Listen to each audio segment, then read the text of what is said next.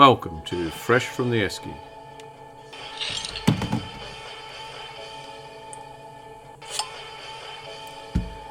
Subtitled Ordinary Lives, Ordinary People. Accompanied by ordinary production, ordinary editing. Sit back, grab a beer, relax and enjoy.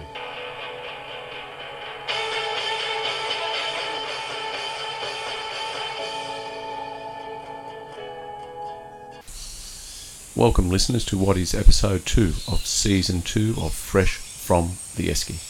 Recorded this one earlier while we're on our seasonal break with Joel Oyster's Kilpatrick, and it's also Megan Ricketts' first time along as a guest compere whilst we're interviewing someone, and it was actually the guest she invited on. So let's have a listen and see what you think. Thank you. Hi, welcome listeners to this is a season 2 episode of Fresh from the Esky. As you know, Ben is far away over in the motherland, so we've got a co-host today, Megan Rickett, our former guest. Welcome along, Megan. Thanks for having me, Ledge. No, thank you for coming along. And a very special guest, the guest you actually invited. I'll let you introduce him. The one and only Joel. I got really Off to nervous. a great start as co-host already, Megan. Killing it. I just call him Killing Oysters or Jolie, but it's Joel Kilpatrick. Thanks for having me on, guys. Yeah, My name's Joel, yes. You were probably slurring it a little yourself last night from what I've heard. Mate, yeah, apparently there's a few photos getting around a group chat there somewhere. And the chosen beer was Victorian Bitter, I believe. Victorian Bitter to start the day. And it is your favourite beer, ended isn't up on the watermelon cruises by the end of the night. Yeah, that is a big thing, So isn't it? rough. Yeah. Yeah, it's a big day. That's what the boys tend to do these days. I've Yeah. been to them a couple of times at the Oxford, and what is it they have there? They're French kisses or gypsy kisses Gypsy or kisses. something like that. French kisses. French kisses, yeah. Yeah, all right, that came out wrong, didn't it? Yeah. That too. Yeah. Though some of the staff... No, we won't. Oh, All right, Joel, are you happy to have a beer? Because we usually do that. yeah, let's have a beer. I'm keen. Right, now, I reckon this might... You did work in WA, is that... Oh, it's not an It's EMU export, EMU. is it? It Is is it actually, EMU? yeah. It is. Actually, it is EMU export. I haven't had one for many, many years because when I was a young fella in Victoria, you wouldn't be aware of it, they used to have a beer strike every Christmas. Yeah. So Carlton United go on strike, so we had to import beer in from over the border. They used to get from WA and South Australia, and EMU export was one of the ones. I thought it was crap. Yeah. But some people reckon it's good beer. Have you ever tried it? Haven't tried it in a few years. All right, To be well, fair. we'll try it and I've see. had a few. This will be great for a hangover, I reckon. Yeah, it'll be wonderful, I think. I think it could be worse things. Hair of the Dog's great. Yeah, but like there's still worse things. Yeah. Like watermelon cruises. Oh, mate, I don't even want to look at watermelon cruises ever again. Oh, in cans. Yeah, everything's in cans. That's it. And we've even got a stuffed cooler here for you. If you need a stubby cooler, you're drinking it.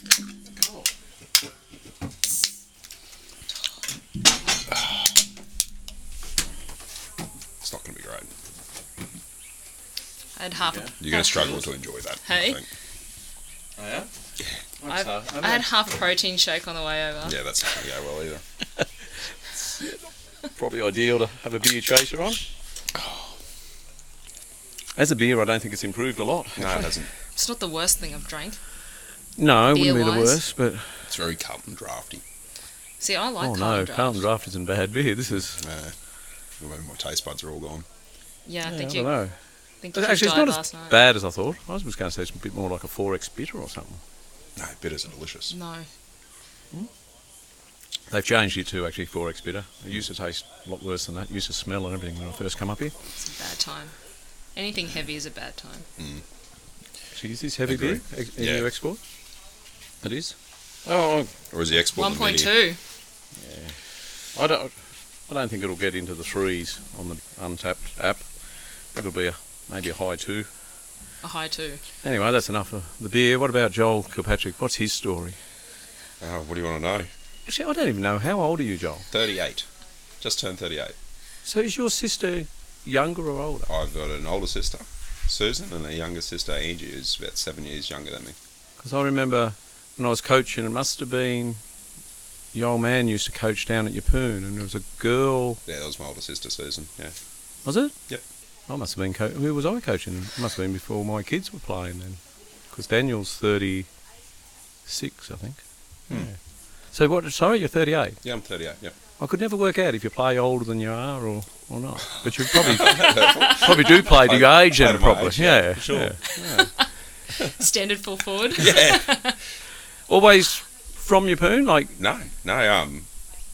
So my family's from Rocky now, I guess. Yeah, But because you were actually, let's say, third generation Glenmore Bull, really, aren't you? Like, yeah. your grandfather kind was of, quite yeah. involved at the club. I don't know. Yeah, so he was around right at the start. Yep. So I've heard all the stories about putting teams together to play against the army when the army was in town and that sort of stuff. Yeah, and that's how they stealing got it all. toilets from other grounds and all that and stuff. all that stuff. But yeah, no, my mum's actually from a town out north of Barcaldine called Aramac, Oh yeah, I know. and my dad's from Melbourne, and they met in Rocky, and that's how I ended up here. Oh, your dad's from Melbourne. My dad's from Melbourne, born in Footscray. Oh right, so that's where the Yeah. football. Yeah, so my nana and pop lived in Melbourne until only 5 or 6 years ago. Oh right, yeah. Yeah, I so thought we moved you back were down there. locals and Yeah, and I'm born in Albury, so just up the river. Albury. Yes, I know Albury. Yeah, I'm from Wangaratta myself, actually. Yep. Yeah, so there you go. No wonder. So the old man played footy down there. did He played a bit. So he played a bit for Laverton in up in New South Wales there. Yep. And he did a train and trial for Collingwood back in the day. Really? Yeah. That And explains a lot. couple of reasons why he didn't get through. He wouldn't go to training, and they wanted him to give up the durries. Yeah, I heard. He wouldn't give up the smokes, and Laverton would pay him better money to play football than Collingwood in Country League. Is that Laverton or Lavington? Lavington. Near Auburn. Yeah. Yeah, I heard a few stories. Even the people up here say, as good as he was probably could have been better. He was Oh, the amount of a stories. prodigious talent, apparently. The stories I've heard about him turning up at quarter time with his boots and a ciggy hanging out of his mouth and a cup of tea, and if you had to put some effort in, you might have been pretty good. He was a left footer, I heard too. Yeah, ambidextrous. Ambidextrous. Yourself? Yeah, I haven't seen you pretty get a kick. ambidextrous. So. I played cricket both sides, and Can you really? My left foot's not great kicking footies, but yeah, So you are a right footer. yeah, I am a right Naturally. footer. Yeah, Because I remember hearing the story about your old man kicking 10 or something. yeah. I think they tell that one. I don't know if he tells it probably as well. Probably No, doesn't. there's a story about him telling me that it's not 10.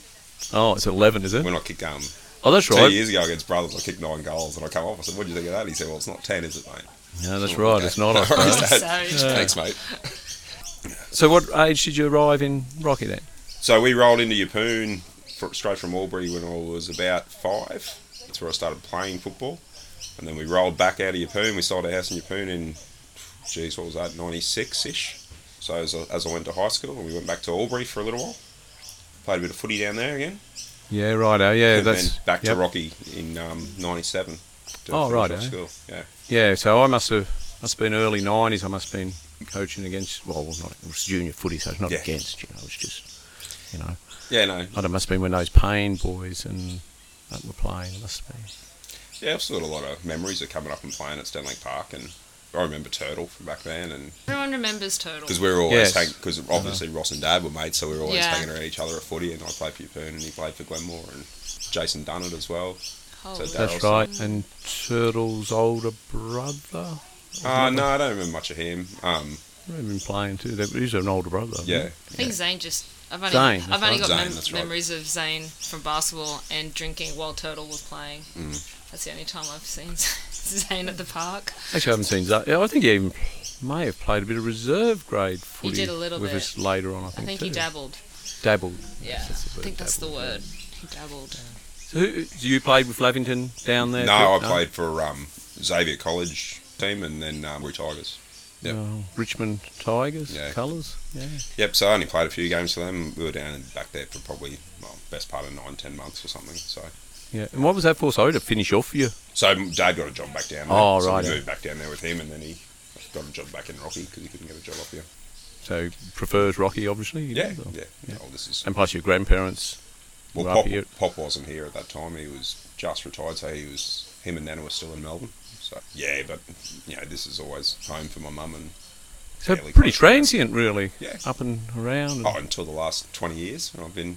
yeah, just in well, Rocky, you've been. You know.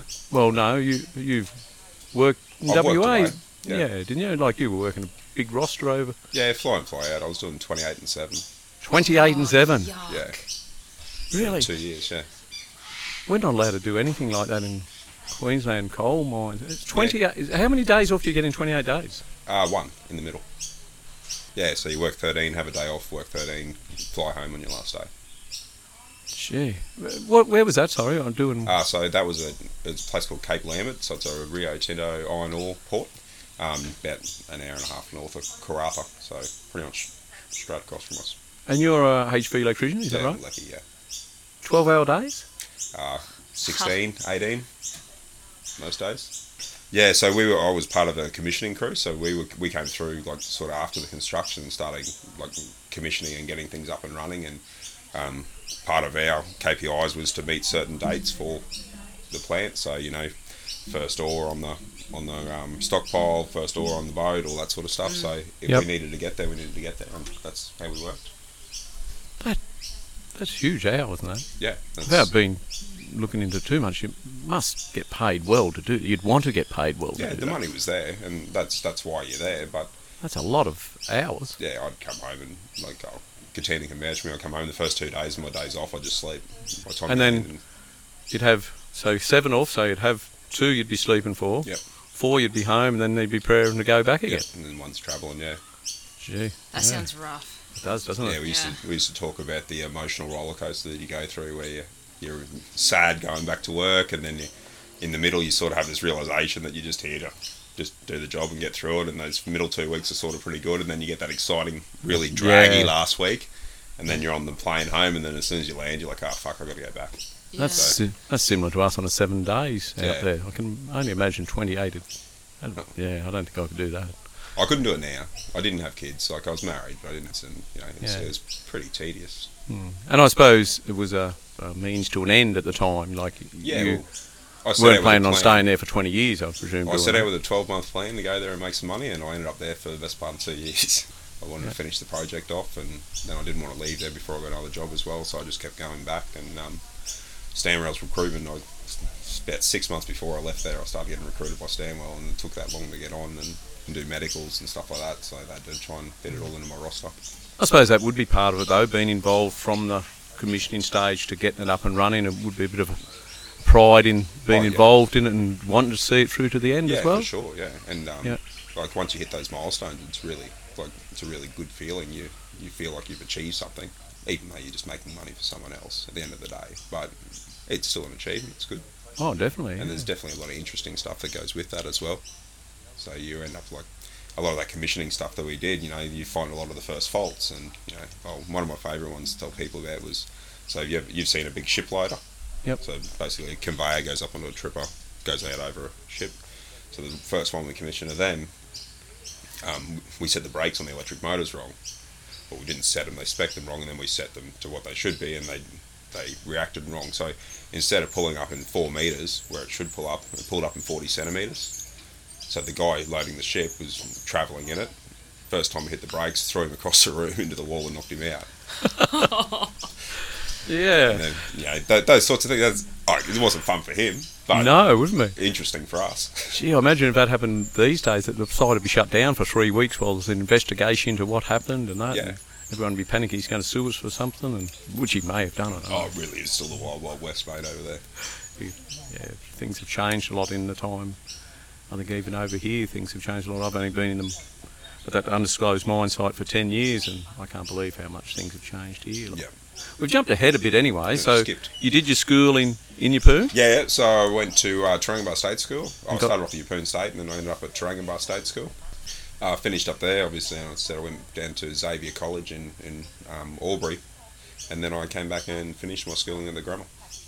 Yeah, the Yeppoon education to a Rocky education. Yeah. No. Terrible. But grammar.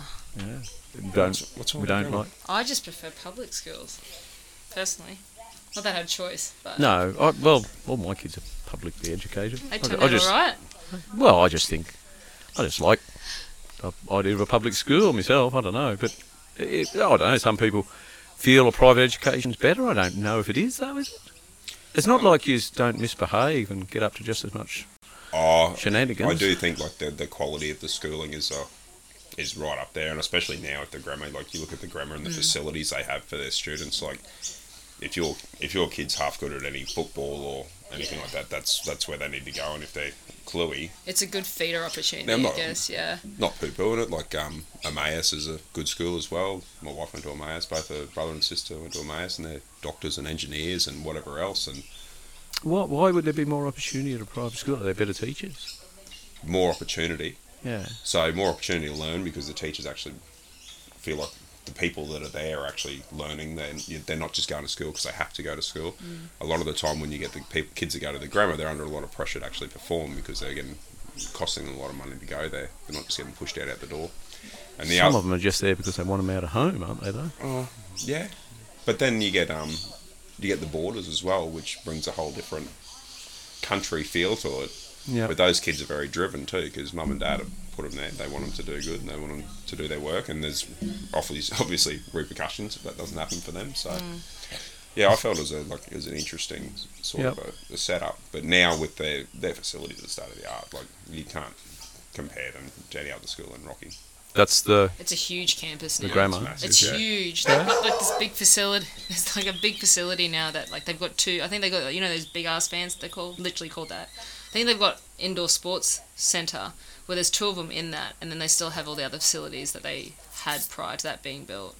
So I know that's an option for people to train in if they wanted to hire it out. Because I know they do hire it out. But yeah, it is. I think from a sporting perspective, like sort of St Brendan's and all that, they've got connections with people who. Yeah, so Brendan's definitely. So Brendan's obviously is a nursery, feeder isn't it? for league, and Grammar's a major union kind of aspect as well. I guess if you do have someone like a kid who could definitely try and get a scholarship or something like that, I think that's the upside that a private school can provide, I guess. I suppose, yeah. I Comparison did to see something about some Sydney private school, $45,000 a year for tuition now. Like, Yeah, I'd that's want where- something. That's where my nephews are going. So that's Joey's. Is You it? want to make Sydney. sure they bloody apply Yeah, so themselves. my hey? brother-in-law went to Joey's. Holy. His theory on that is worth the money because of the contacts. He said every job he's ever got outside of since he's come out of school has been because of the old boys club. That's how he got his start. I shouldn't say every job he's ever got. He's obviously very good at what he does now, but that's how he got his start. And then you see his group of friends, and they've all done very, very well for themselves. And when you speak to them, then they're no brighter than you or I. Like they've just It's had the network. a lot of opportunities. But they were talking about boarding their kids. Actually, that might have been Yeah. boarded too. I presume for 45 you'd think 45 it'd nearly grand, be yeah. Each boarding kid, as yeah. well, wouldn't it? Because, I mean, that's a lot of money. But 2 kids, 100k a year. Oh my That's right. days. Yeah. So yeah, I don't know if I'll be copping up that sort of money for my kids, but I think they'll excel wherever they go. So, with your private school education, Mm-hmm. you went and became a tradesman anyway? No, not really. No. Oh, you don't consider HV a trade? No. Or better than a tradesman? No, I didn't start my apprenticeship till I was 24.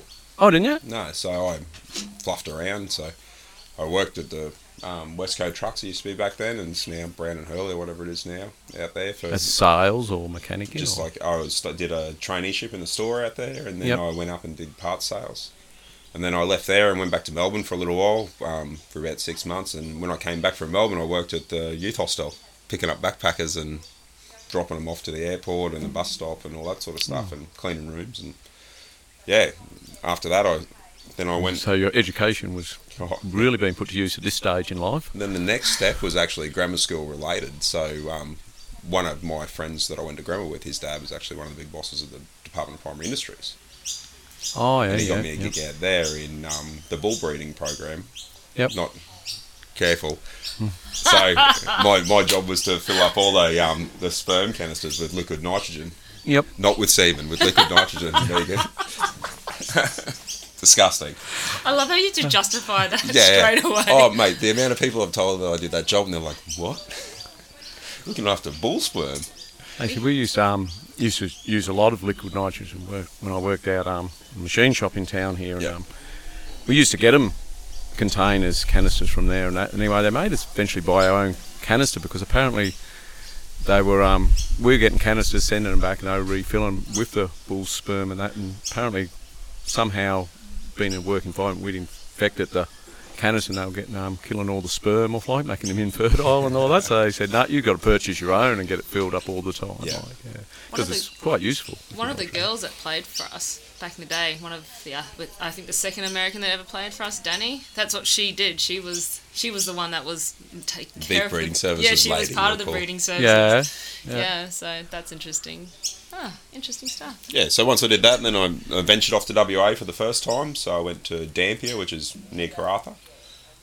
Worked at a gas plant there, they were building a new, they call them trains, so the big super trains. Yep. So I worked there for nearly 12 months. So you still haven't got a trade at this Still time? haven't got a trade at that time. Yep. My mum's husband actually got me a gig over there. So Yep. it was alright, it was 3-1, it wasn't too bad. Yeah, lived in Point Sampson, which is one of the most beautiful places in the world. Is that on the coast? It's it's like a fishing port right just north of Karratha there. It's Oh, amazing. yep. Yeah, lived there with mum and her husband and my stepbrother.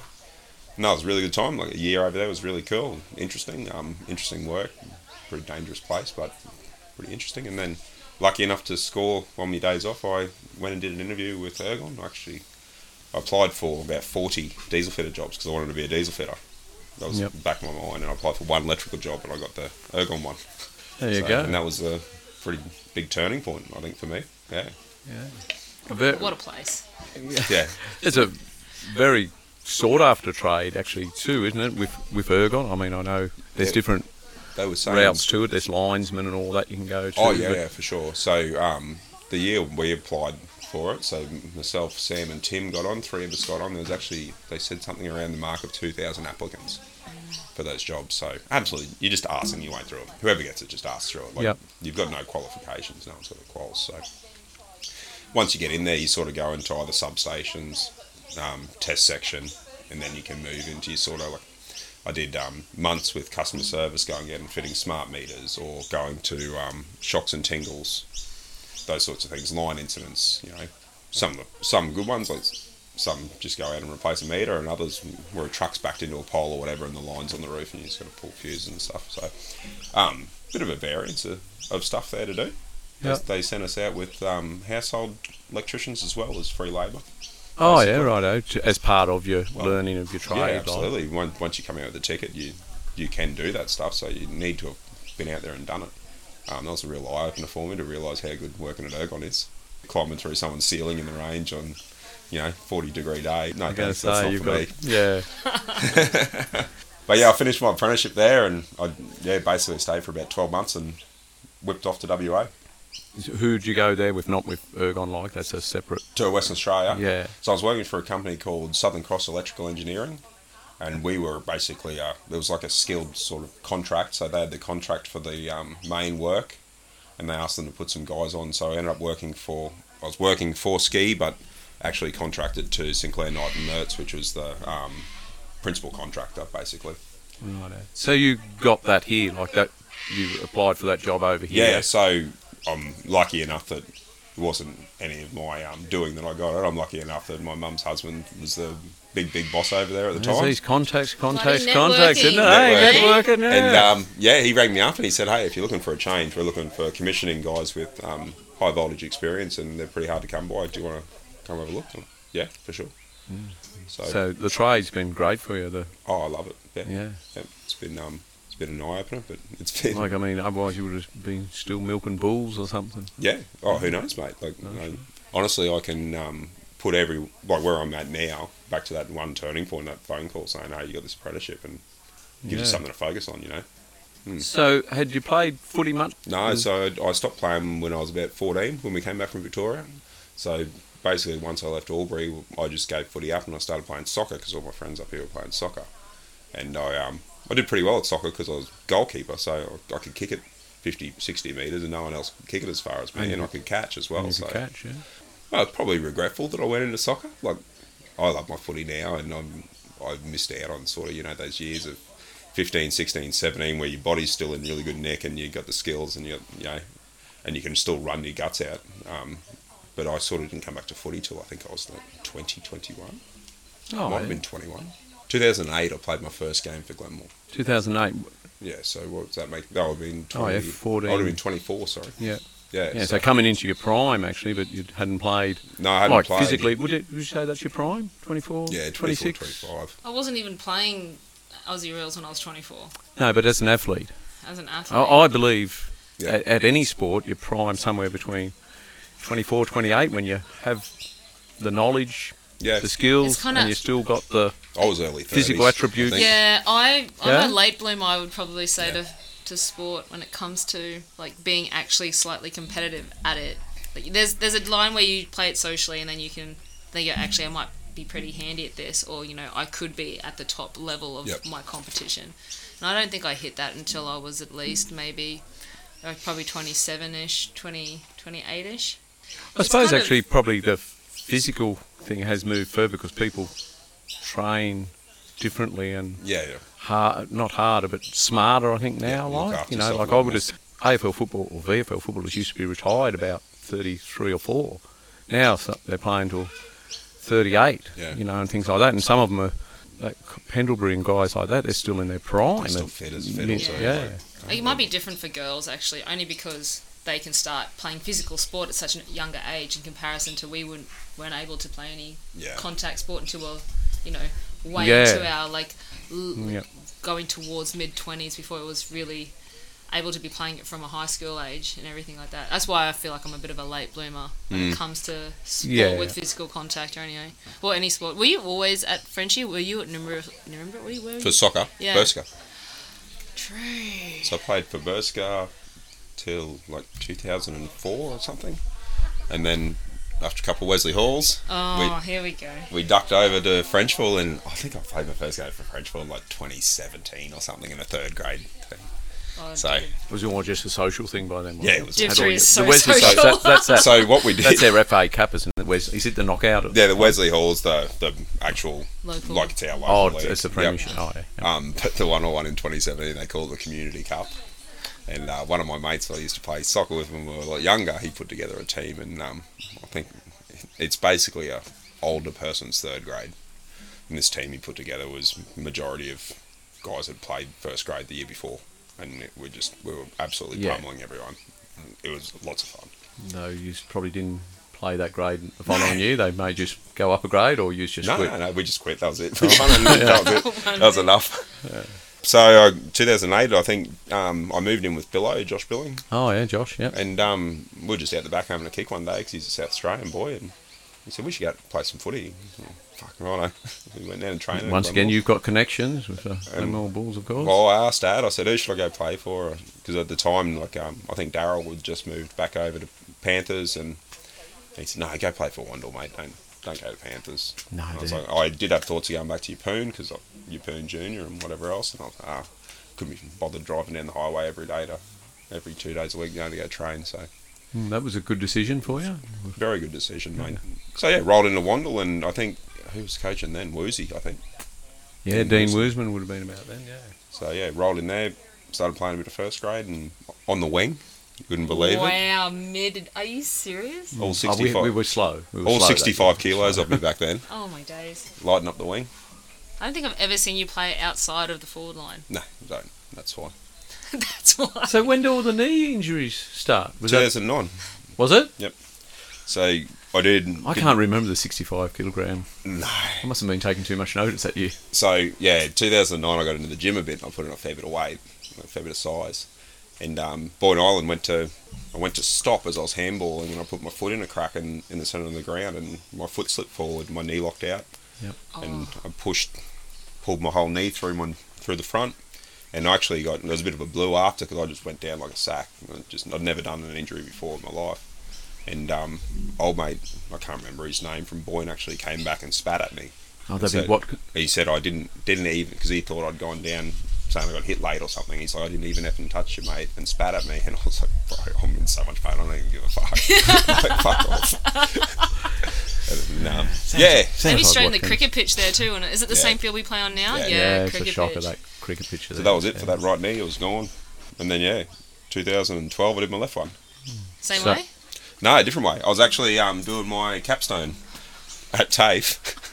And I squatted down to... What's that, sorry? capstone's what you do at the end of your apprenticeship that's your, like, sign-off testing. Oh, righto, yep. I squatted down to test an oven, and I went to stand back up, and my knee went crunch and locked out. Ambulance came, because I have to send you in an ambulance because it's a work injury. Yep. Workers' comp, though, at Workers' least. comp. And what I'd done is I'd torn the middle of my meniscus up into like what they call it a bucket tear. So the meniscus had come up and looks like a bucket, right? And that was getting caught in the joint. So when I went and saw the surgeon and whatever else, I said, why did this happen? Like, I'm not overweight or anything. And he said, Joel, you've done your right knee. You haven't had it fixed again. Yep. So you're putting all your weight on your left knee, and you've destroyed your left one. So I was like, well, let's do both. Well, no, thanks. We'll just do one. And that was it. For me, I didn't play again until 2011. I played a little bit. You only have wall ovens in the house now? Or what? Yeah. 2011, I played a little bit. 12 and 13, a little bit again. And then 14, obviously, premiership year. That's when I was in Western Australia. 13, 14 for most of that. But it was good. I came to footy nearly every time I came home. It was good. Yeah. Good way to catch up with everyone and just have a bit of a yarn. And I remember seeing you around a fair bit. Sort of see everyone in the same place there. Yep. Came back to the club in 2015 when I came back to Stanwell, and just been mucking around since then, really. Rest is history. Yeah. And now you're coaching.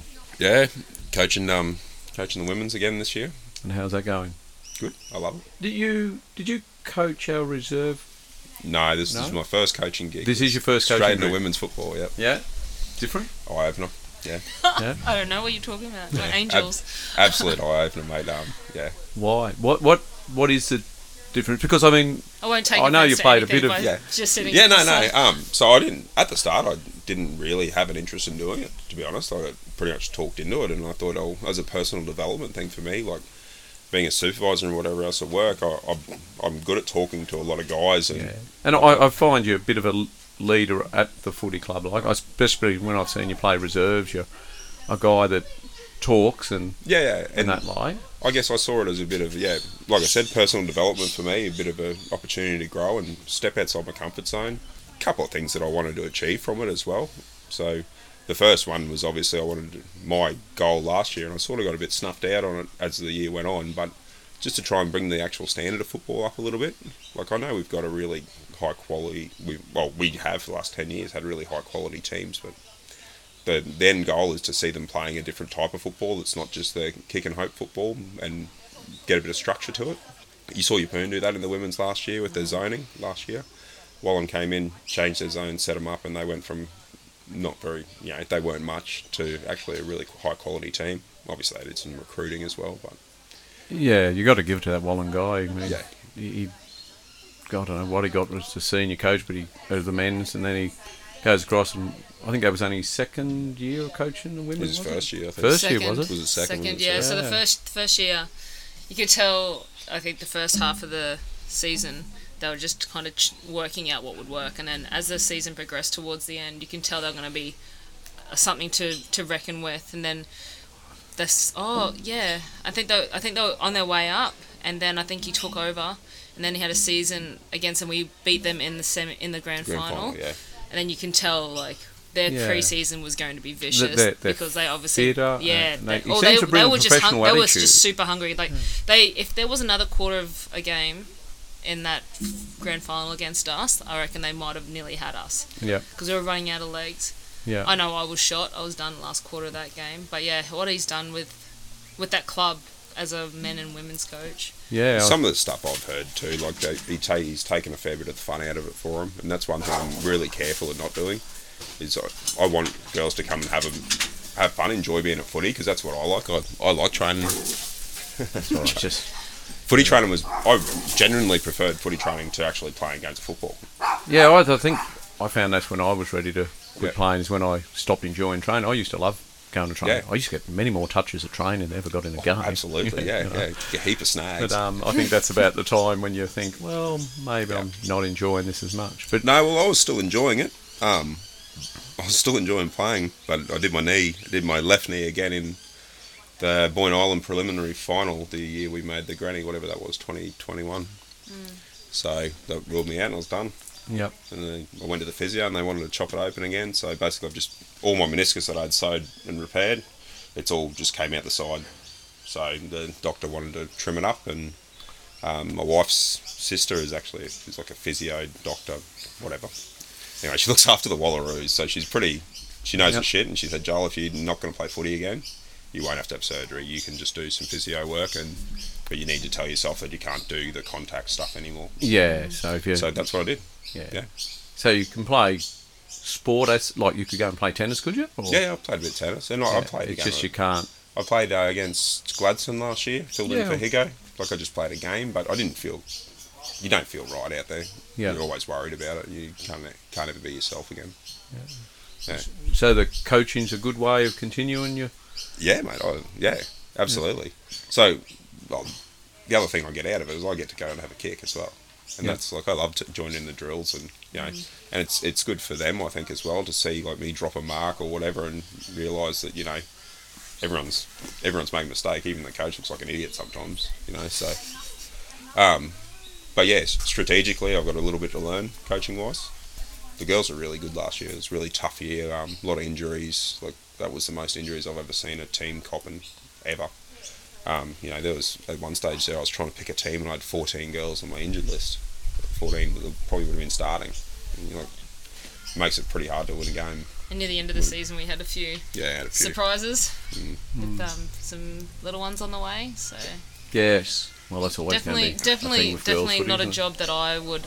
Because I've been asked if I would ever coach once I stopped playing, would I ever coach? And I don't think I could. I could probably be an assistant, but I don't think I could be a head coach. I could be an assistant or like someone in the coaching staff, but I would rather umpire Aussie rules than go into a head coach position. Are there any women coaches in our league, in the women's football? Tamara Creamer's one of the coaching staff for the women. Yeah. I believe she might be one of the assistants, but I know they've got a huge coaching sort of set up. Because that eventually, I presume, that's what will happen. They'll have women coaching and women. I suppose women can coach the men. Actually, I suppose, or have to. I wouldn't like.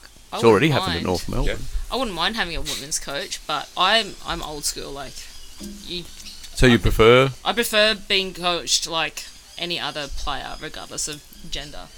Yeah. But I'm pretty old school when it comes to being coached. You be forceful with me, and I get it. And I only take it if you're going to be harsh to me, it's only because you care. Yeah, not because you think I'm a dickhead, which is probably 80% of the time of training. But I can't see that being an issue with a women's coach. Women can be very bitchy. What do you mean? I have no idea what you're talking about. I can't see how that. I mean, look at girls at school. They're the nastiest thing. So I don't think a woman coach would have any trouble being hard on other women, would they? It's just I think it just open communication. I think in any sport and any relationship between a coach and a player needs to be just as is and be professional as well. Yeah. It's just it's kind of hard because got to admit, being female, we can be a bit high, like up and down. Emotional. You don't in the nicest way possible, Edge. But it's like you don't know. Joel wouldn't know what he was coming into every training because like randomly we'd start talking about cycles or stuff like that, and he's like, he just I've had to walk away a few times. To walk away. But it is a task for a bloke to come in to never have to coach a women's side or understand like what a dynamic of a women's team is. I can imagine it must be different. It must be. Again, I probably wouldn't want to coach a women's side. I'd rather coach if I was going to coach, it'd be a men's side versus a women's side. Yeah, no, I wouldn't. I actually prefer coaching the women. Yeah. I reckon I would prefer to coach women than men because there's a real difference in culture there too. Like the ones that do come to training all the time, they're actually there to train, not just for the beers or whatever. So a lot of guys at the footy club hang around the footy club because that's their excuse to go have a beer on the Saturday, and they might play a game of resis here and there. Whereas the women's is completely different. They're there. They want to play. They want to improve. I do think the women. So I think when we had you on, Megan, I wasn't against it. I just thought, really, we have enough dramas at a footy club as it is without worrying about getting a bunch of women. But they've been a credit to themselves and the club. It really, I think they've actually shown some of probably our reserve grade fringe players that this is what you should be doing. You don't just, like you say, we've always had guys that just turn up on a Saturday expecting a game. Yeah. Might turn up one in 4 Saturdays thinking, oh, well, I'll get a game. Yeah. No, you'd like to get it to a stage where, no, you won't, mate, if you come to train them. But, of course, because you're fielding 2 sides, 40-odd players, quite often they do get a game because Yeah, there's no one of else course. to Or play. if you're 17, you might get 2 games. Like That's right, yeah. back to back. Yeah. And I mean, that's even challenging for me with one team. And most of the year last year, we played with 16 or 17 players. We didn't, we had 1 or 2 on the bench max. Yep. And then some weeks I'd had 5. Yeah. So you just didn't know what you're up against. And, some girls, like, obviously we got a lot of police officers, ambos, and they're all on different shift rosters and whatever else. It's pretty challenging to try and juggle that. Yeah. So where do you take your coaching from? Who have you had as a coach that you think, well, I'll take that? Woozy was probably one of the best AFL coaches I've ever had. Really? Yeah. But there's a guy that used to coach me at soccer called Brad Smith, and he was I know always Brad, yeah. Yeah, you know Brad. Yeah. Timmy Grantel and him used to be great mates. Yeah. Yep. So he was always very straightforward, no bullshit. He would tell you if you weren't going to play this weekend, he'd just tell you. Like, Yep. If you weren't doing enough, he'd say, "Look, mate, you got one more game." But the training sessions were fun. They're always different, and they're always quick and hard. And I think that's the key for me. That's what I like about footy. I like going there, having a quick, hard training session, get out again, go home, see your kids or whatever. But you've done your work. Yeah. Yeah. I think that's, and I presume even in, I suppose it's different in AFL levels, but Yep. you've got to make it enjoyable, otherwise people don't They want to can't. do it. Or, I mean, I suppose in that level they're getting paid so much money, but by the same token, they're not going to get out of it what they should if they're not enjoying it either. Like, No, that's right. and- You wouldn't want to stay anyway. You'd probably want to go somewhere else. If you No, that's weren't right, enjoying yeah. it. Let's Yeah. ride the season out and then see what your other options are. And in saying that too, like coming up with new drills and that sort of thing to try and keep it fresh, because you don't want to turn up and just do the same thing every week over and over and over again. What's wrong with circle work? Yeah, What's wrong with circle work? Circle work. I'm so glad. Fortunately, I think only this year is probably the first time we would have had the opportunity to do circle work, but sometimes never had the numbers to Yeah. actually do the circle work. Really? God, I'd always look at you and you always, I thought, had good numbers. Another emu Yes, export? please. Another one, Megan? Yeah, go on. Thank you kindly. I think the numbers are pretty good for training the majority of the time. You get a bit down when you see 10 or 11 girls turn up. We get that for 2 men's teams. Exactly, when that's half your half your players. Yeah. There, and that's pretty big effort if you're getting 10 or 11 most times. It's pretty good. But it's always the same consistent ones. The other girls, the shift girls come in and out and that sort of stuff. And, Yeah, but that's what your base of. Yeah. That's what you need, don't you? You need a base, and that's a good group for one team of girls. If you've got 11 that Yeah. are going to be there every week, and you get another 5 or 6 that are there every second week, and Yeah. it makes a big difference. and I think it made it interesting for me because I had to come up with drills because all the drills I knew were for like 30 players, from senior footy. Yeah. And then you're like, oh, well, I can't do that full field drill where 3 people run down a wing and then 3 people run back. Cause We're not. Fast. You've got to share the field anyway. You Yeah, can't do any that's right. full field things. yeah, that's another challenge, but Yes. we'll work our way through that. Yeah. What else does Joel Kilpatrick do? He plays golf. Used to play golf. A standard. Tries to play Used to golf. play golf. I've played, actually only played once last year. Sorry, twice last year. That was a lie. Twice last year. And I played once already this year, but I'm not very good at it. You're not. No. Are you Like- better when you're sober or had a few? Neither. Oh, it's just I'm all just round shit. rubbish. I just don't have the temperament for it. You got to be really patient, and I think I can play good golf for a couple of holes, and then as soon as one thing goes wrong, it's all over mentally for me, and then I just start punching durries and kicking back. I like 4-ball Ambrose. As a girl that doesn't play and I have to ask which club I have to use, I feel like It is the best, yeah. Yeah, because I remember we used to do golf days. I think either just the girls did it or we did a whole club one. That's been quite a while, Yeah. but that was a good club is, yeah. bonding. Because if there's 4 of you there, at It's just least the one of you best hits a one. I half decent know. shot, And so if we're everyone all goes shit- to that. Or we would do little games at the tee off, so it made things a bit interesting. But yeah, it's a bit hard to play golf. I was playing Saturday morning competitions, but Oh, so you played comp golf. yeah. So, so you what do you go can't be round in? terrible. What do you like? So I think my best was like 87. Oh or yeah, no, something you're like- shit. Yeah, Yeah. right. God, But my worst was like 120. that's my average is about 110. Yeah. Yeah, I think we're on different levels there. Yeah, I But thought I heard you were quite a good golfer. God. Once, oh no, I'm not good. But yeah, once I had the second girl, and Frankie's now, my oldest one's getting older. I can't really warrant going to golf on Saturday No, in it's the half morning, a day, isn't it? then At going to least. footy in the afternoon, Yeah. and then training twice a week, and trying to fit uni and all that sort of stuff in there as well, and work and everything else. So, yeah, it's a bit hard. So I had to cut something, and that's what got cut. Uni, sorry, did you say? Yeah, so I'm nearly finished. So I just handed in my second last assignment. So I'm doing a grad certificate in asset maintenance management for work. Oh, rightio. And then, I just started in October. I started doing my masters in business So this will allow you to become a maintenance manager manager. Yeah. inside Stanwell. Is that position available? Yeah. So it's sort of just moving up the chain. So I'm not a lecky anymore. I'm a maintenance scheduler currently. Oh, one of them, the planners. No, not a planner, scheduler. But I've just been seconded up into my new role. It's called critical projects facilitator. So basically, I'm the outage. So I run the outage and Yep. plant. So you organise the labour, yeah, any outside scheduling work, all that sort of stuff. cranes if they're required, and all that kind of stuff. So that's only for 4 months. So while another guy does another job, but Right in the middle of storm season. oh, we don't care. You don't care. We don't get, they won't get you anyway. Oh, it's. Storms just don't put worry. you Us, on it's all hold solid. anyway. Yeah. No, I'm not at Ergot anymore. Remember? Oh yeah. Well, that's right. No, sorry. So we just have one major shutdown a year, and that's what I look after. Yeah. So Stanwell, it's going ahead. Is it got upgrades in the works or something? Did I hear or something? No. Or is it going to shut down? We will be shutting down eventually. I just got a medal for activity. On my white chair for talking shit. No. So we've just been handed out a $63 billion green energy plan. The Queensland government came out and actually Anastasia came to work and rolled it out, which includes like a couple of different solar farms, wind farms, pumped hydros, so big dams with turbines in them, and a couple of big battery banks. So we're getting a big Tesla battery bank at Stanwell and at our sister station at Tarong in Kingaroy. So you won't need much coal. Well, we'll be pushing that way, yeah. So the other part of it, what they're doing is they're doing a hydrogen plant in Gladstone, which has got Stanwell's fingerprints all over it. And we're also doing a, what they call it, Faith it's called. So it's basically everything they've done in the green energy phase has been at like a really small household level. So they're putting in a big facility out at Stanwell.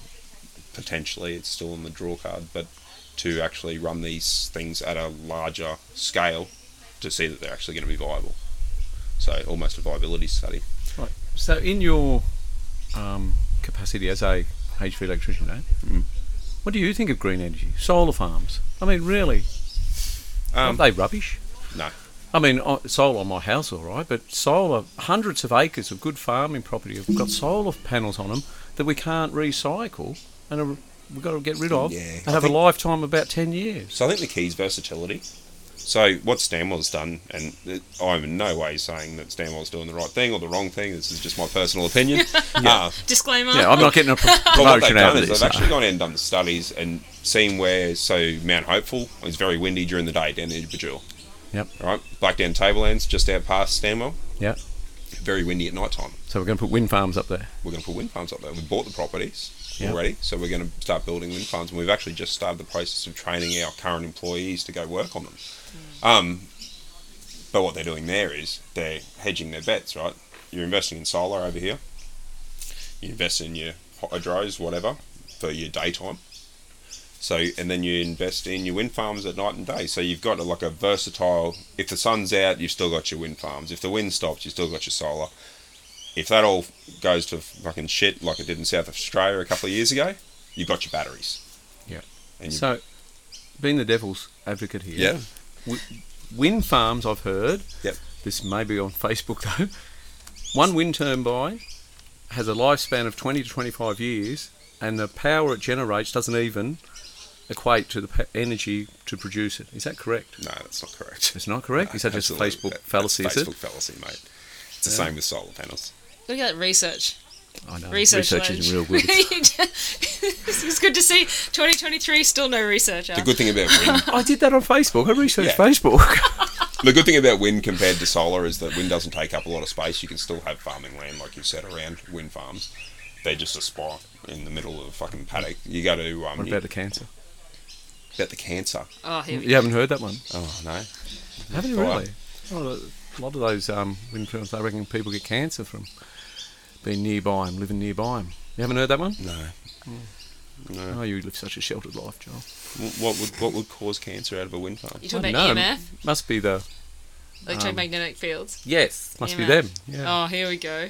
Well, actually, no. You are down like sort of a path. So electromagnetic fields have been shown to change. So I can't remember what the study was called, but they checked electricians that worked in high voltage environments are more likely to have girls. Really? Because of the sperm count or something, or Something changes from the EMF. So why you got 2 daughters? Exactly. No, the reason I got 2 daughters is you're more likely to have a daughter from IVF as well, because both my girls are IVF girls.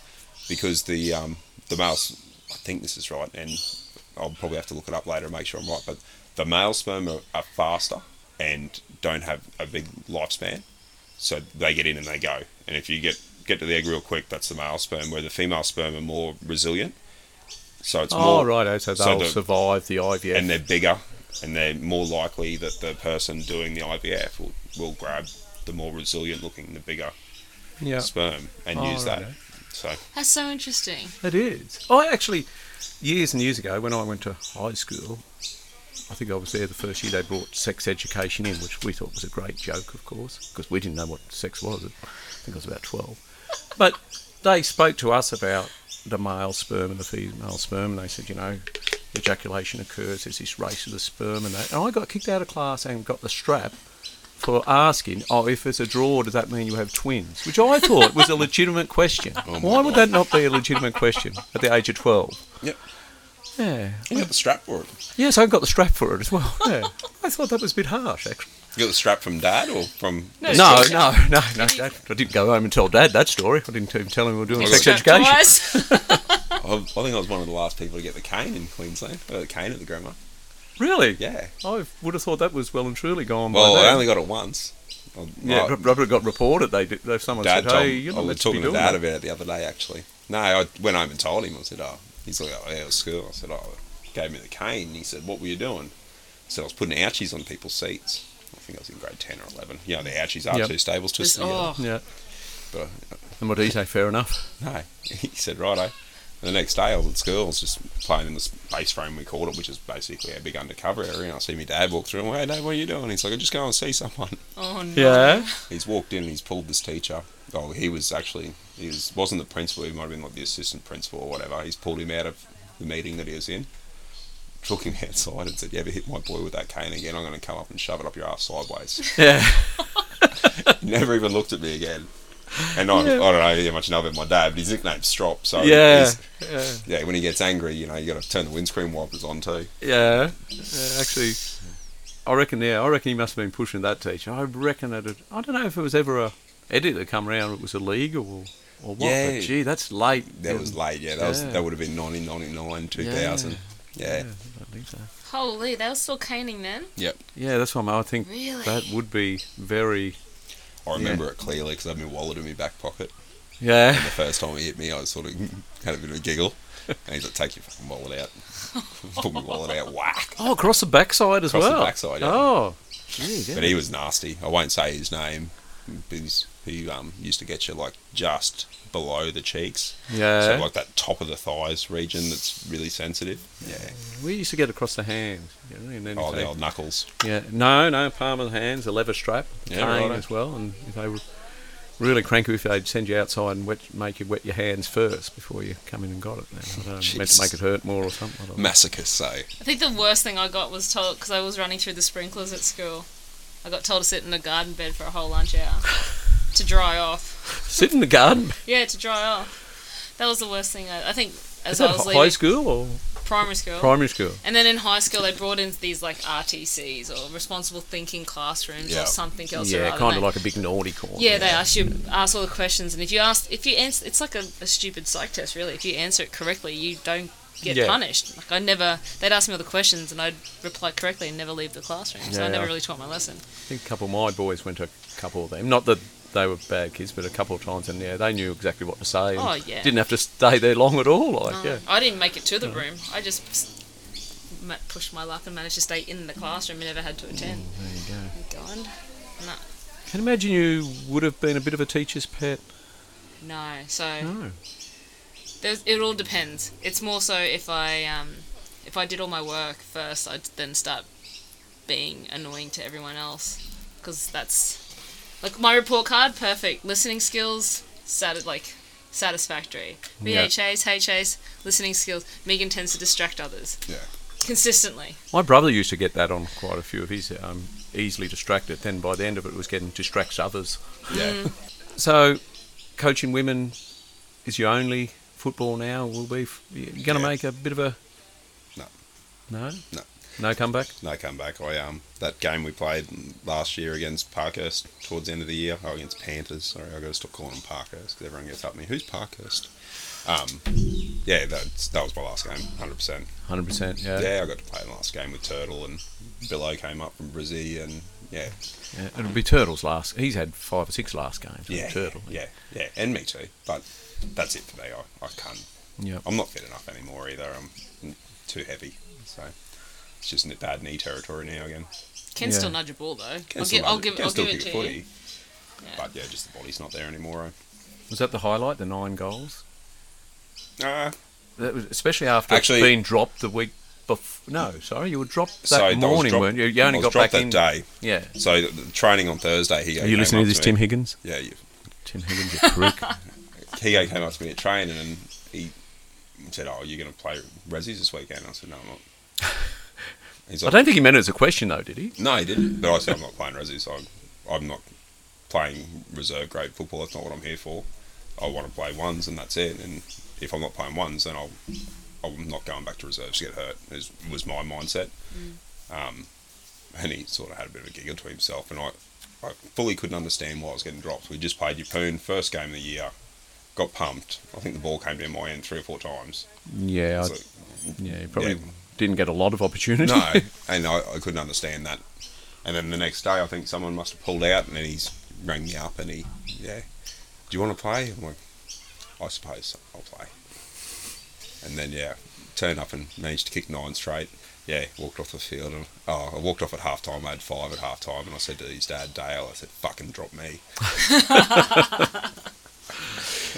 So, that was one of the highlights of my career. Yeah, it would have been, yeah. Didn't get dropped for the rest of the year, did you? No, I didn't get dropped for the rest of the year.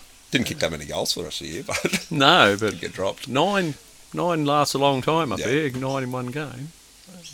So what would be the highlight of your sporting career? Is there something outside of football? Oh, a lot of that stuff when I was younger is sort of a bit of a not here nor there. I played soccer against the Brisbane Roar when they first started the APL, whatever it is now. Yep. So they came up. I think it was 2005. There was an article in the paper, and they said, basically the headline was just to hear them roar, sort of thing. So Yep. get them around the country and play a few people. So I got Brad Smith picked me in an invitational team to play against them. I was pretty happy with myself. I think it was 1-0 at half time. Goalkeeping, that's awesome. Like these guys were. Would have been kicking them around, yeah. One of their players was a South Korean international, and he had a shot from about 35 metres that I didn't realise was going anywhere near the goal till it was. And I only just got my hand to it. And I said to one of my mates at half time, I said, however many I'll let in, that's how many Smirnoffs I'll have, because it's 18, 19, whatever. That's how many Smirnoffs I'll have after the game. So the final score was 11-0. So, Absolutely towered. yeah, you would. Yeah, you would have been towed by the end of the night too. Yeah, Is that Frank Farina would have been coaching that? Not Frank sure, Farina was the I can't guy, I remember. think. Oh, you But were. it was pretty impressive, like watching those guys at that level. Yep. Like even though people say it's only the Australian Premier League, that's still a very very high level of sport. And Oh, yeah. those guys were just proper professionals, mate. Yep. Nothing bothered them. They were fit. It's just you can tell they were professional athletes playing against amateurs. And that would have been the thing at half time. They would have said, right, let's put the Well, foot down now. You sort of that first half of adrenaline, guys play out of their skin for the first half for our team, and for them it's like a bit of a warm up, and then they destroyed us. Yeah. So I remember even pulling my hand out of the way of one of the shots. He was probably 5 metres in front of me. He's had the shot and he's hit it that hard. I just went, no fucking thanks. Not at 9-0, mate. You can have that one. What do you think of the Soccer World Cup? I just watched the last 20 minutes this morning. Yeah, it was good. I don't like seeing games decided on penalties. I can't understand how you can decide something you have every 4 years on penalties. Yeah, so... But then again, I suppose if you just did it on extra time, it could be there for 3 days. Yeah. I had Brazil. I thought Brazil would win it. Not sure what happened to them. They sort of just fell apart. But, yeah, good for Messi. Yeah. Good for him to finish his career. Like, you got probably the two best players that have ever played soccer in the same competition. Neither of them have won a World Cup. Now one has, and I think that pretty much rules the other guy's rules the roost now. Yeah, become just a bit of a spoilt brat, hasn't he? Well, he's just got... I think he signed a $305 million contract to go play in Saudi Arabia. Saudi Arabia, yeah. I don't think anyone else wants him, do they? Yeah. None of the major clubs? No, he got dropped from Manchester. Yeah, he got dropped from his own team, his country. A lot of people left Manchester, though, too, didn't... He's just past it. They've never been the same since the big guy left. What's his name? Alex Ferguson. Oh, Sir Alex. Sir Alex Ferguson, yeah. Yeah, just says something about exiting gracefully, doesn't it? You know, I think so. He's got enough money. Surely he's not that's right. Money. And I suppose that's the thing, though. He's not...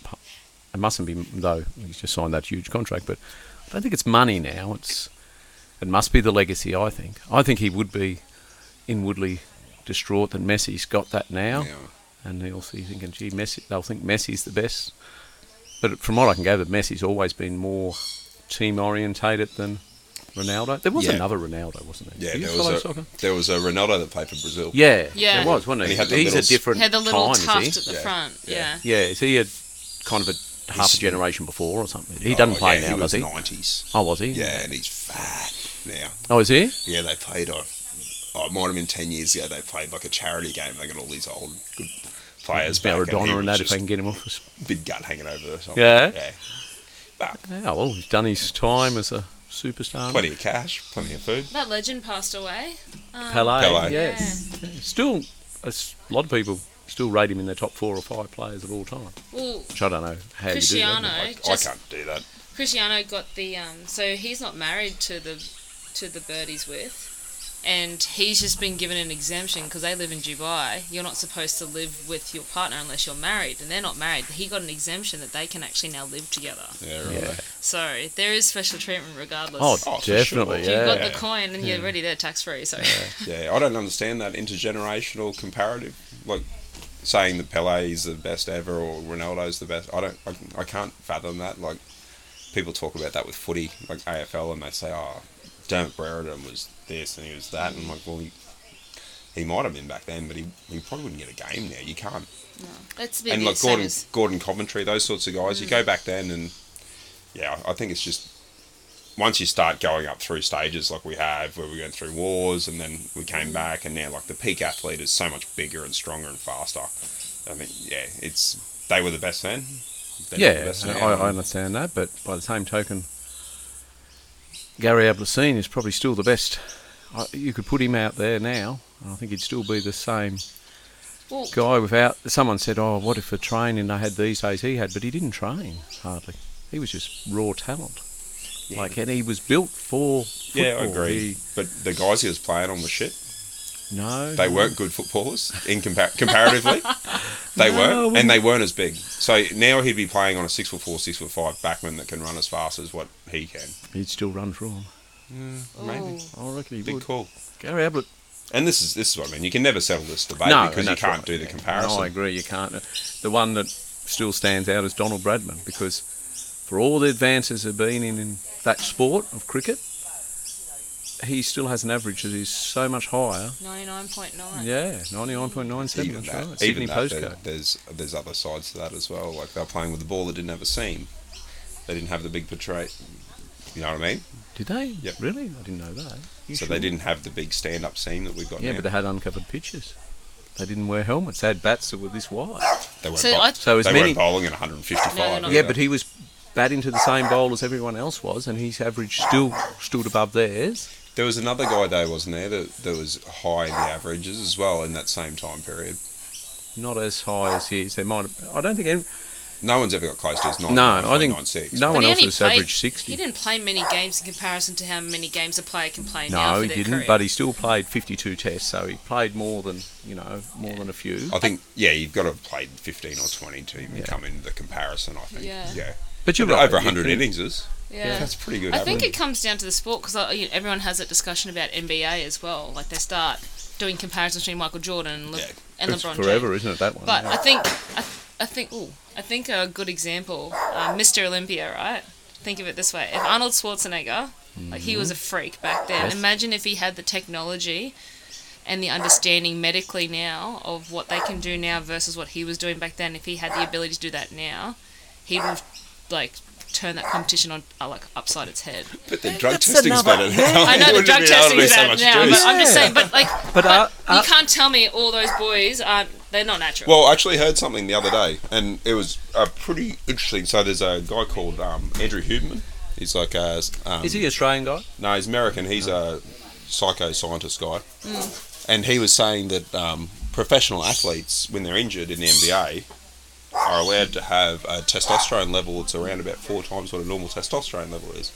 So if they're on an injury out, they can actually do steroids. Yeah. In the off-season, they can do steroids. So all these big guys that you see, they're probably rakes when they come into their college things, and they just juice them. Yeah, well, see, that's like bodybuilders are still using steroids, are they not? 100% they are. Absolutely. I mean, the fact that there's a natural bodybuilding title almost says we accept that you guys are. I can't imagine people can get that big as some of those blokes without it. Yeah. Like, But most of them aren't for if you look at Olympia, it's not for the strength. It's for it's physique. definitely not a strength thing. It's a physique. It's a, it is a, how well they pose has a lot to do with how well they look do. good doing it. Yeah. I've tried to don't get me wrong. I go into the gym. I try and do some sort of tense thing, and I thought I'm gonna blow. Like my nose will start bleeding. Honestly, because they're trying to smile, breathe, hold muscle groups together. Yeah. Well, that's all what it's about. Like that, you'd see them do the big spread of the lats and that sort of stuff, and you're like, how do you even get your muscles to do that? Yeah. Let alone It's just like mind-muscle control connection. it. Yeah. Oh, it's unbelievable. It's impressive. I can watch that all day.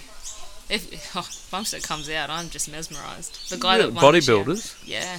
Just the Olympia. Like, I just think it's fascinating because I've watched the process of doing the bulk, doing the cut, what they have to do leading up to that. I find that fascinating. It's a level of discipline I probably will never, ever, ever have. And it's funny, you'll, like, well, Arnie's a case in point. You'll see him, in his normal, I don't know, movie roles and that, and he looks totally different. Like, I mean, he's still a big man, but, like... You can't maintain that physique. Yeah, and that's the thing. They used to cut themselves something unbelievable. I reckon they're, they're almost dehydrated. Well, they are. They are dehydrated. They To are. get that So muscle. they'll have, like a The glass of red vascularity wine and to stuff like that the dehydrate night before to try and dehydrate themselves Yeah. properly. It's all about the vascularity. But I think that comes back to like this body sensitive stuff that we've got going on now. Like you look at Instagram and like one of the guys I listen to his podcast and he talks about he's fairly ripped, but he's like, I'm not like this for 350 days of the year. Yeah. It's like there's 15 days of the year when I'm absolutely shredded to do photo shoots or whatever, or promotions and stuff. The rest of the time I'm sitting there with my gut over my shorts like you guys, Yep. But we sell this whole, this is what you should look like if you're fit. You That's should right, have an 8-pack and pecs and whatever else, and it's not achievable, and it's definitely not achievable for someone that's got a family and a full-time job and that other things going on. You can't spend 8 hours in the gym and be Chris It's Hemsworth. not sustainable anyway. No. Because I made myself a goal to be 10% body fat to see if I could get there. And my PT was pretty much like, don't go too low because hormonally you will just ruin yourself. For a female. Yeah. That's quite low, 10%, isn't it? Like, Well, that doesn't guarantee. Like, I don't want a 6-pack or anything, but I just wanted to see if I can discipline my food intake because that's my weakness. That and drinking piss. 10's my really weakness. low for a woman. It's So very low. is for it low a for a woman. guy? No. Well, It is. It's still low. So at about 10, you should start seeing like visible abdominal muscles. That's when you start seeing that. So someone explained to me, everyone's got a 6-pack. It's just You can't what's see in it. front of it. Yeah. So when I was in Western Australia, because I was just working, going to the gym and just eating good food at camp, because they had the whole healthy lifestyle thing going, I got down to 7% at Really? 95 kilos. 7% at 95 kilos? Because all I was doing was walking up and down conveyors all day doing my cardio. Then I'd go hit the gym, have something to eat, go to bed, get up and do it again the next day. So Without getting too involved in it all, I once read, though, that fat is stored energy.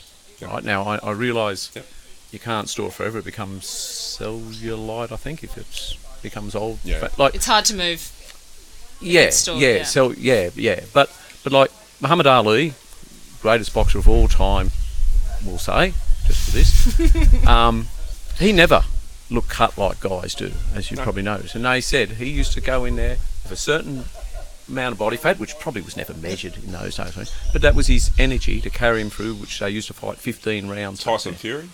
Tyson Fury, well, huge man. Prime example, but he's got a lot of weight behind his punches, and Yes, once you get into that zone, but then you come back a few weight divisions, and like look at the UFC for instance, you come back a few weight divisions, and those guys have to be so lean because they're, those guys fighting in the 80 kilo weight range are my size, but they got to be 80 kilos to fight that range. Do you know what I mean? And I suppose what I'm saying is, at 7% body fat, could you go out and play a game of footy? Have you got the energy to get you through four quarters of football? You have. I think the difference, it's my darbs. I think the difference back then too, like where I was hardly drinking, I wasn't smoking, and my intake of food was all really high quality stuff. Like you couldn't go to KFC. There was no fucking KFC for hundreds of kilometres. So you had to eat what was at camp. Rio was doing their whole healthy lifestyle thing. Mate, if you wanted a steak every night, you'd walk down there and you'd say, I want a steak, medium rare, and they'd cook you one. So it was the prime spot to that's when red meat was considered healthy. And then every now and then we'd have a blowout, like, on RDO night or whatever, we might have 10 drinks of the wet mess or whatever, and everyone just goes and passes out and enjoys their day off, but for the majority of the time we were looking after ourselves. Very lucky because I had a very young crew. We were all mid to late 20s, so we weren't already in that FIFO camp drinking every night lifestyle, but a lot of the guys were. But but like I said, not maintainable. When that's all you're doing, absolutely great, but no. I still didn't have a six-pack. I just wanted to get to 10, just have it on paper. I was 10%. But I think I got down to 14, and then that's when I made my goal for 10, and then I hurt my knee. Actually did a proper body scan, like a the CT one you scan. go, I want to do that. So what my work rolled it out for us. They said you don't have to do it. We don't see your results, all that shit, but you can do it if you want to. And I went in there and I thought, I'm pretty fat at the moment. This was probably 2 or 3 years ago. I'll see what happens. And I think I was 16% body fat. And everyone's like, that's awesome. And then the guy came out to talk to you about your scan. He's like, it's not awesome, bro. He's like, yeah, you're 16% body fat. That's better than the majority of people. He said, but all your fat you're currently storing now is stored around your organs as hard. What was your visceral? That's what it was. Was it 16? No, my body fat was 16. What's your visceral score? I don't know. Give you one?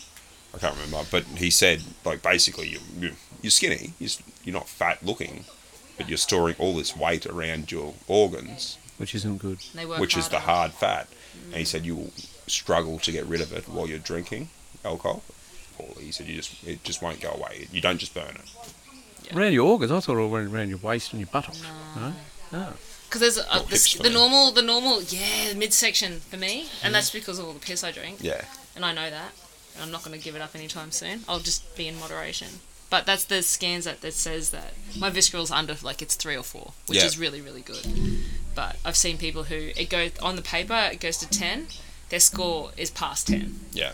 Right. So, yeah. Where do you get all this done? You can get it done like ASN. Like, they're more so a guide. They're not 100% accurate, but that's gives you stand-on ones. Yeah, they're not great, but they give you a guide, an idea of what you... Obviously, it depends on what you want to achieve as well, but...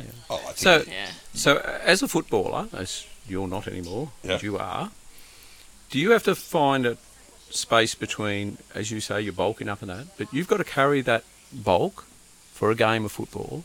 So is there somewhere between where you say, righto, this is, like I remember Nathan Buckley, they had him bulked up, and then near the end of his career, because he started having like hamstring problems, that they cut him down. Is there somewhere where you say, righto, this is the correct weight for playing football?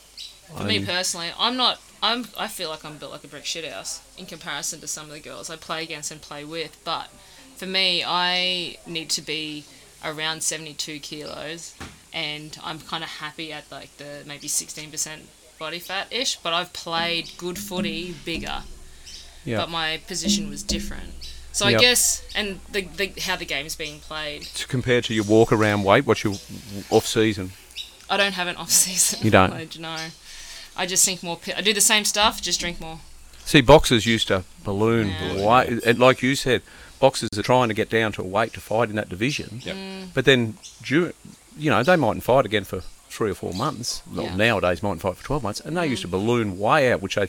Well, they're saying in the UFC, some of those guys after weighing, because they do the weigh-in the day before. They smash food. Yeah, they put on Yes. 3 or 4 kilos Yeah. in the day Yeah, that's what. of water and whatever. Apparently, else. it's only of recent time they've. Yeah. I think there's 24 hours between the weigh in and the fight now. Yeah, so and that's you what can they smash do. it They and get go and energy. which you'd think you'd be carrying undigested food around nearly. I'd have Yeah. thought. Well, have but- you ever seen? temporary. You ever seen in the rooms after a game of like AFL, and I think it was Essendon. It was Brendan Goddard playing for at the end there. Yeah, Essendon? Goddard, yes, Essendon, yeah. They scanned into the room. Might have been after an Anzac Yep. game, and they're all eating pizza and drinking Coke. And Yeah. I was like a bit taken back from it. And commentary started talking about it with one of the guys, and they're like, "Yeah, we've got to get the calories back in them, Yep. otherwise they get muscle wastage." Yeah, it's amazing how, And that's how all people these lose sports weight. science has Yeah. changed. And that's how people lose weight. For those who indicate their body, like their fitness journey on scales, they just see numbers go down. But the composition of their body Changes, yeah. totally changes. So I can drop 2-3 kilos, but if I see my muscle mass go down, I'm really unhappy about that. Yeah. So I'd rather Yep. lose weight in fat versus muscle, because getting muscle, I can build muscle quite easily. I'm genetically blessed, thank God, for my father. But Yep. for those who find it so, like anyone who's skinny, they have to eat so many calories just to get large, and the minute they get sick, because they you've got to drop have it. the Yeah. protein to Yeah, so build the muscle. I've seen. I think when my trainer came in, he boxes, and he needed to drop, I think, like 2 to 3 kilos within 24 hours. Like, hit the sauna for an hour, ate low carb stuff, managed to get in the weigh in, and then after that he then could eat. Yeah. Yeah. Yeah. So. See, And he was like 90. Oh no, he was just a bit over 100, I think it was Yep. at the time.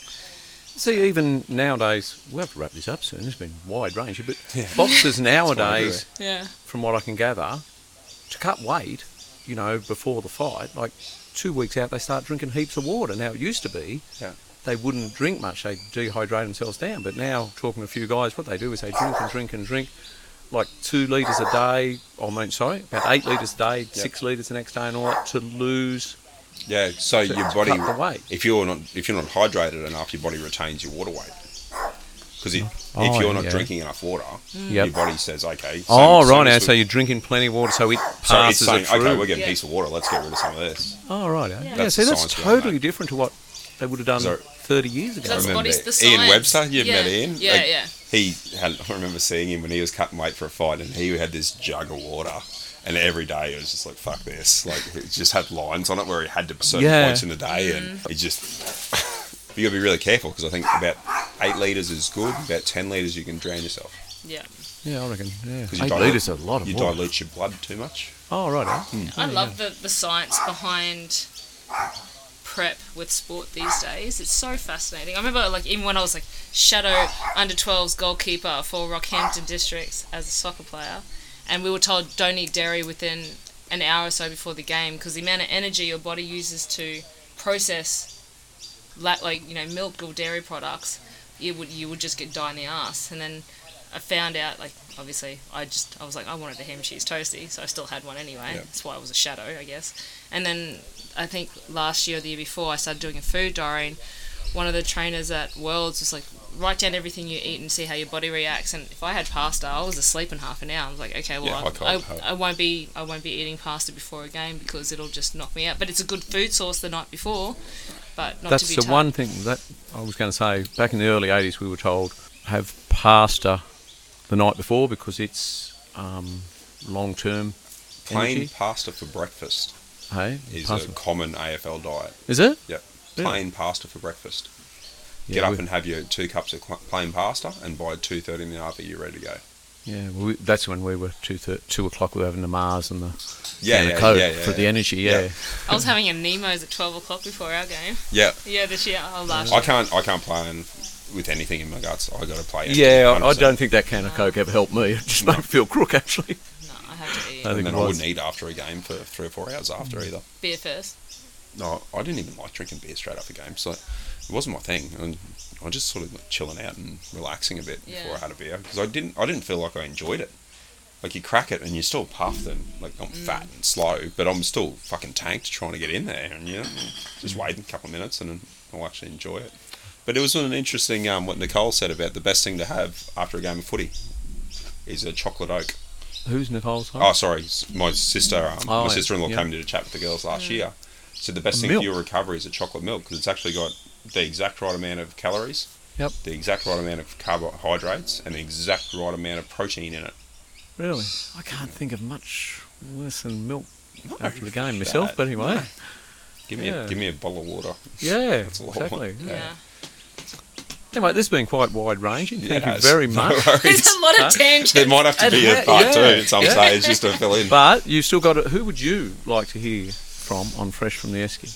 Oh, I think Tim Borg would be a good Oh, one. Tim I was Borg. really hoping you would say that. Yeah, I was Yeah. going to say, I've Tim Borg been would be waiting a for really Tim good one. Borg, and I think he'll pretend he takes a bit of a convincing, but I don't think I think he's just waiting for someone to ask him, really. Yeah, I think it'd be excellent. I think he will be too. You might he'll have to sit on this high chair though. Yeah, no, So, definitely with on the the high booster? chair. Yeah. Yeah. Thank you very much. Oh, wait a moment. Oh, Wait a moment. this? Your Being gifted something, I Oh think. God. there's your pen. I have a from pen. your guest appearance. There's Beautiful. yours, Joel, and Yeah. there's your Fresh from the Esky.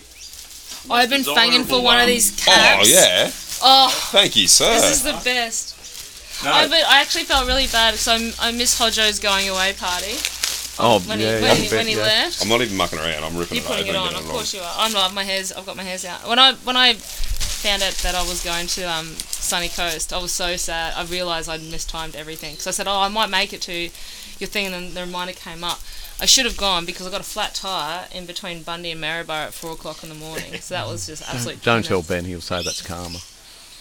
Yeah. Well, we're the only Freo supporters at Glenmore Ball, so Is Ben's not free supporter, is he? yes, he is. Oh He my is, yeah. God. What did you do wrong there? He went from Brisbane to Port to Freo See, in a I've space only- of about 4 years. See, I've only stuck with All one three club. of the yuckies. Yeah, Hey, I couldn't understand. who do you Well, support Brisbane, again? I could Who's understand Tyler support? Brisbane. He's a Brisbane Lions. I remember my sister sent me up a Brisbane Lions and a St Kilda. Because I'm St Kilda. Yeah. And I said, well, I'm not going to do that as a kid. Yeah. I've been through enough myself for St Kilda. I'm not going to force anyone to barrack for St Kilda unless they want to. And I wouldn't barrack. If I had my time again, I wouldn't barrack for them. I wouldn't barrack for Collingwood, mate, if I had my time again. Like, our family's always been the girls barrack for us and the boys barrack for Collingwood. And it's Oh, really? yeah, it's a fucking curse. I'm going to For both say, of us. Anzac Day must be huge. I've changed it. I've said both my girls are barracking for Collingwood or they can pick the Brisbane Lions when they're old enough to make the decision. Yeah. Because they will. They will pick the Lions. And Well, they is should. it- They're Queenslanders. Well, my kids picked them when they Says were me. successul, of course. You know, like, Oh, yeah. the why wouldn't you? But 2003, now 2004 Tyler Lions. regrets he didn't take much note. Like, Oh, no, I'd sit they him up here for the grand final. He'd want to kick the footy around the backyard. I said, you might not see this. Yeah. I can't remember St Kilda winning. That was 66, and I can't remember that. I don't know why I ever supported them.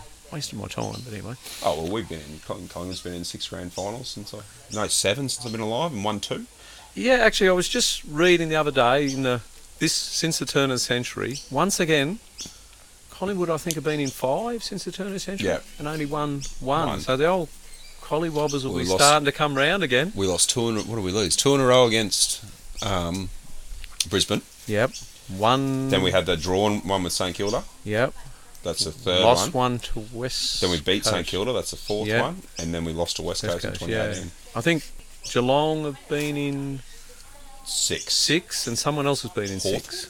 Yeah, it might be No, Hawthorn. Sydney. Sorry. Sydney, Swans. that's right, yeah. And Richmond have been in 3, won all 3. Yeah. Freo's choked everything. So Yeah. Yeah. Why? Oh, Why?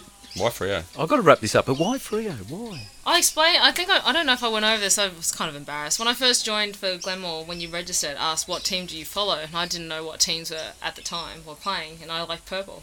So you just click Freo. Yeah, no, it's good enough. But I stayed with them. Like, when people jump ship when they go to shit, I don't jump ship. I'm a Titan supporter as well. Well, when you Oh, start God, at shit, yeah. you can't go to shit. So Yeah, but no. No, they had a couple of good. Anyway, Well, look, anyway, I've got to let's wrap roll this it up. Thank you very much. No worries. Thank you very Thank you. much. We'll sign this off at that and put it in the can. Oh my